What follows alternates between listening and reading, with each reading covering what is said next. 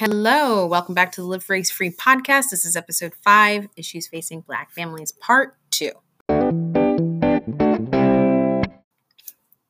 All right, welcome back to the podcast. And this is episode 6, part 2 of the top issues facing the Black community and how we can take those lessons to counteract, how we can take those issues and transform them into ideas and values to counteract those issues, starting from our own homes. This is change within the community without the need for politicians. Thank you very much. Starting from our very own homes. So where we left off, I talked about how uniformity of thought or lack of diversity of thought within the Black community was one. The victim mentality was another. And then these next two are probably the two that are responsible for most of the main issues that people think of when they think of issues facing the Black community. They fall under these two categories. Okay, so the first is urban terrorism. And by the way, these are terms that I borrowed from Talib Starks, who's got 3 books out. I can tell you about him a little bit later. And the other is out of wedlock births or babies or children born out of wedlock in the Black community. Okay, so going back to number 1, urban terrorism is his term that he uses to describe the lack of safety and stability that exists in cities across America. That is mainly due to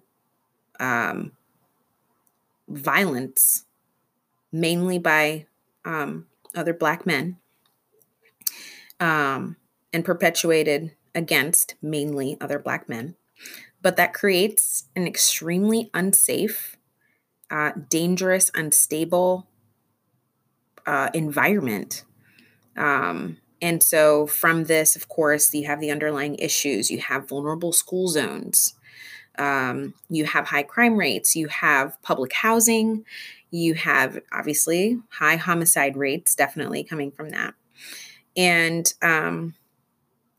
as a result of that, you don't have high reading levels. You don't have great education rates or graduation rates. And that is, this all stems from urban terrorism, which is we've allowed for a culture to grow where violence rules the streets, and violence and gunshots and drug dealings and prostitution and such is kind of the modus operandi in the world that lots of kids are growing up in without fathers, with mother-led homes. Okay, so that takes us right to the next one, which is out of wedlock babies and births, where you have, of course, the mother-led homes, like I just said, the cultural lack of responsibility of fathers, abortion on demand available in a lot of those neighborhoods. And then, to top it all off, it's supported by the government because you have, because of welfare, right? So babies are born, mother goes and picks up her check, mother does not need father in the house, father does not have a need to be a father, etc. And the cycle continues. So we're all very familiar with that. Those are the two main problems that we kind of seek perpetually happening. And these are the things that you have the big organizations and the politicians like to cite because they're factual. They happen all the time. They happen all around us. Our music and movies and shows and everything kind of glorify it even or reference it, use as a reference point. And so it is kind of front and center in all of our minds, whether or not we live in those environments. So what do we do about this? How can we handle these types of situations from home? I think the first thing we need to do is talk about it. I have plenty of friends who have like, I think all of us can kind of relate to this. You have the family that has the semi-functional kind of culture. You have the kids that kind of like grew up on the straight and narrow. And then you have the ones that went off the deep end with the bad friends and, just didn't end up as, maybe didn't graduate, end up pregnant, you know, end up getting incarcerated, et cetera, because of the choices that they made. So, if you're in a place, obviously, where you're not surrounded by that kind of violence, and I'm talking to mainly the families and people that, I guess I'm assuming, but anyway, this is a learning process. The one thing that you're going to want to teach your kids, or two, from a school standpoint, is you've got to teach them and instill in them a love for reading. And if that seems like that's way out of left field from what I just talked about, here's what I'm explaining. Reading is extremely powerful. Reading is extremely valuable. And the ability to read is empowering to a kid. It gives them a sense of currency and agency from a young age. And that's extremely important, especially if your environment is one where there's, not necessarily a lot of predictability. And guess what? We are all finding ourselves in that kind of scenario right now with the quarantine. We don't really know what's going to happen. So having, giving your kids that ability to read, and it doesn't have to be, okay, now before you overthink this, instilling in your children a love for reading starts with you reading to them. Picture books, sitting down, where reading is an emotional connection time, where they're snuggling involved, they're sitting with you, on you, reading the same books over and over again. These types of things, like putting aside, like if you're not used to it, it can sound very uncomfortable and it can sound very much like a chore.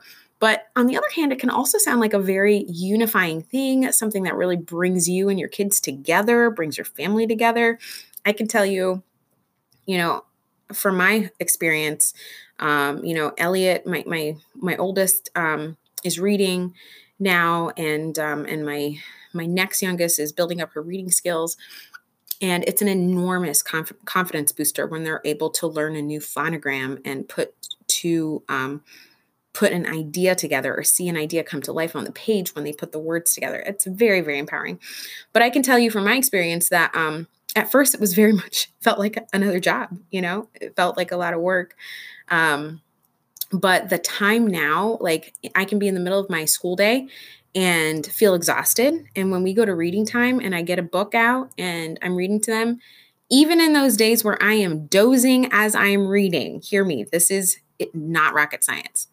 The kids just wake me up and I keep reading, and it is still so sweet. They want to go on. They want to turn the next page. They want to read the next book, but we're all cuddled together on the couch. They're all looking at the pages.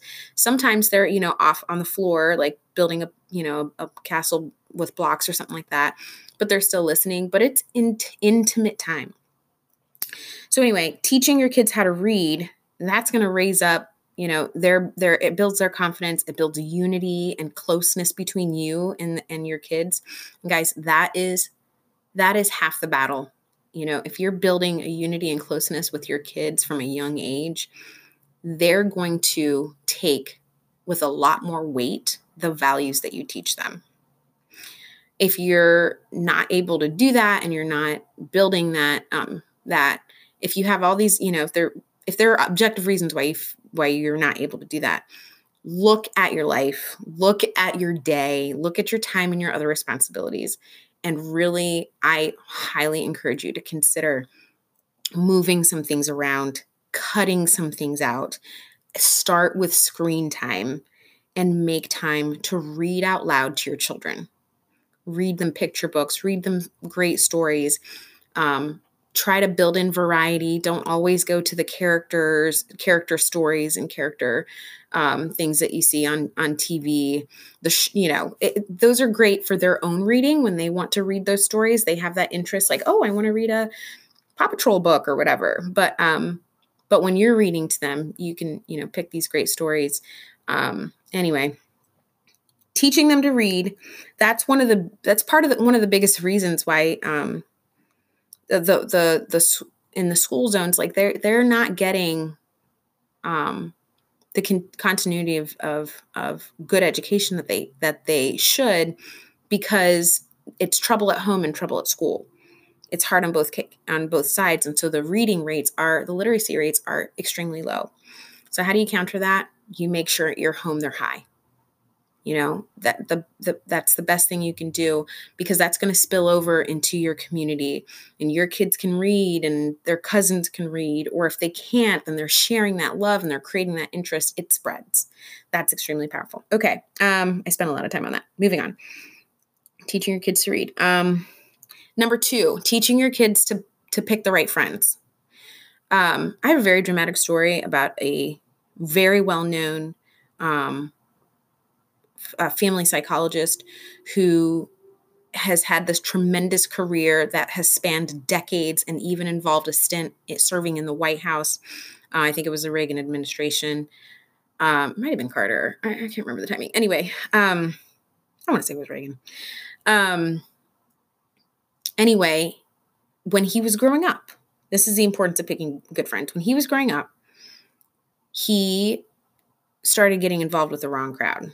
And when his dad found that out, his dad quit his job. They moved out of town because his parents understood the importance of having the right influences. Now, not everyone can do that, but as a result of that, that boy became this huge family influencer who affected millions of households, and his name's James Dobson.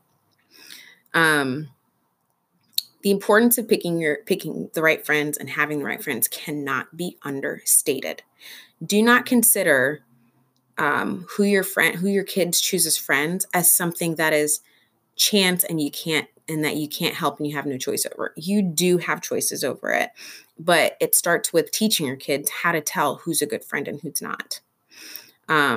And the basics, the underlying foundation for that is going to be, if you're teaching them the values of being kind and respecting authority and listening to the teacher and things like that, and they're able to identify those who don't, that's going to be a signal for them of, that's probably not who my parents would want me to hang out with.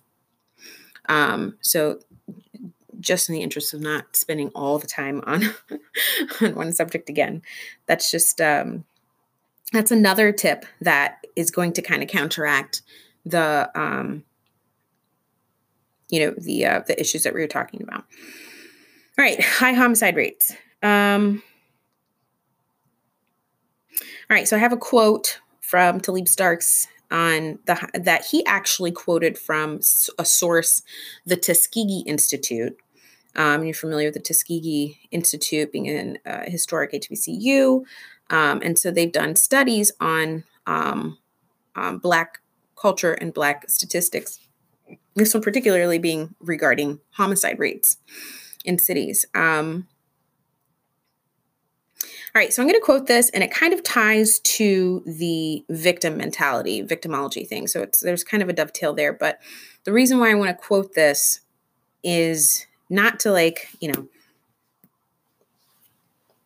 put blame anywhere or anything like that. But again, if we're going to have diversity of thought and have challenges in our thinking about and our assumptions about Black issues, and I don't want it to be a blame game, who's to blame. I want it to be a how can we move forward conversation. Okay.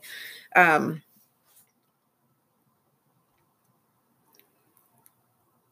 homicide rate is no joke. It's so high. We want to say on the one hand, like, oh, people don't look at Black men as safe men, and that's unfair. When the reality is, sometimes Black men don't look at other Black men and consider themselves safe. And I think that was, I cannot give you the stats on that, but that was a quote from someone who was talking about walking down the streets in Philadelphia one night and feeling, and, he's a Black man himself walking down a sidewalk, and, a group of Black young guys walks by and he feels unsafe. And this was not a guy who was, he was, kind of a progressive thinker who, I think he was a writer.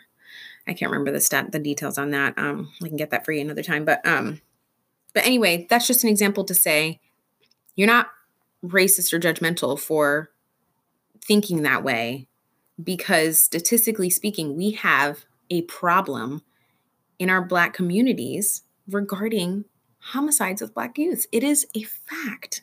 Okay. And here's and stating it as a fact is not hateful. I'm not doing this to hate people, obviously. Stating it as a fact to say, like, look, guys, we need to, if we can't speak the facts, which facts, they don't have feelings. They don't lie. They're telling part of the picture. You have to have all the facts, obviously, to have the truth picture. But anyway, the quote is this: Black on Black murder eclipses the number of Blacks lynched over the course of 80 years, roughly every 6 months. I'm going to say it again. Today, Black on Black murder rates, rates is not it. Black on Black murder eclipses the number of Blacks lynched over the course of 80 years, roughly every 6 months. So to put that in perspective, lynchings were horrible, obscene, evil, terrible. I don't think anyone would disagree with that. Over the course of 80 years, that is a very long time to be terrorized by by lynchings and, and very little defense or speaking out about that. Terrible. 80 years. That's a generation. 3,000. Oh man, I lost my number. I think it's 3,644, something like that. But over just around 3,500 lynchings over 80 years. Nowadays, and that's terrorist. I would call that terrorism for sure, because it was an ideological group that was attacking Blacks because of their skin color. Crazy. Okay, evil. Today, this is why Talib Starks calls it urban terrorism. Today, we have that same number of Blacks being killed by Blacks every 6 months. Not over 80 years, every 6 months. That's like a regular slaughter, a regular massacre. That is terrible. And we're doing that to ourselves. And it really stems out of the fatherlessness. That's the story that I see unfolding from the statistics. You go ahead and share what you think. But homicide rate. So the best way to combat that in your own home is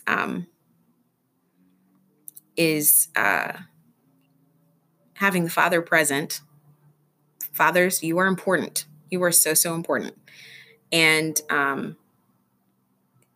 have that being, that dynamic between the husband and wife and bringing that union together is super huge. And then also, I think it also kind of, just like the reading does, it has an effect on the extended family when a marriage stays together and when a father is respected in his home. And when a wife and kids give that respect and a father is invited and encouraged to lead and have his word mean something in the home. Really important. The epidemic of the homicide rate in the cities, I think there are other things that fold into that, the incarceration rates, the tort system that, how often people go back into the society after being incarcerated and things like that. But the question of like people going into the systems in the first place, respecting the law, when the fathers instill that discipline and teach that confidence, there is very little incentive for boys to go into the street life, and it is let's admit it. It is very difficult for a mother to instill the same, fear of Jesus and self-respect that a father can in a son. That's a topic for another day because it's gigantic, but how a father's authority is carried in the home, I think speaks volumes to the sons, and that also perpetuates the next generation, how they're going to run their families. It's super important. So That daddy instinct is important. I'm way over time again. So we're going to have to talk about out of wedlock babies and the last one, which would be blind allegiance to progressive ideas, in the very next episode. So part 3. So it's still episode 5, but it's part 3. Thank you so much for listening and can't wait to hear your comments.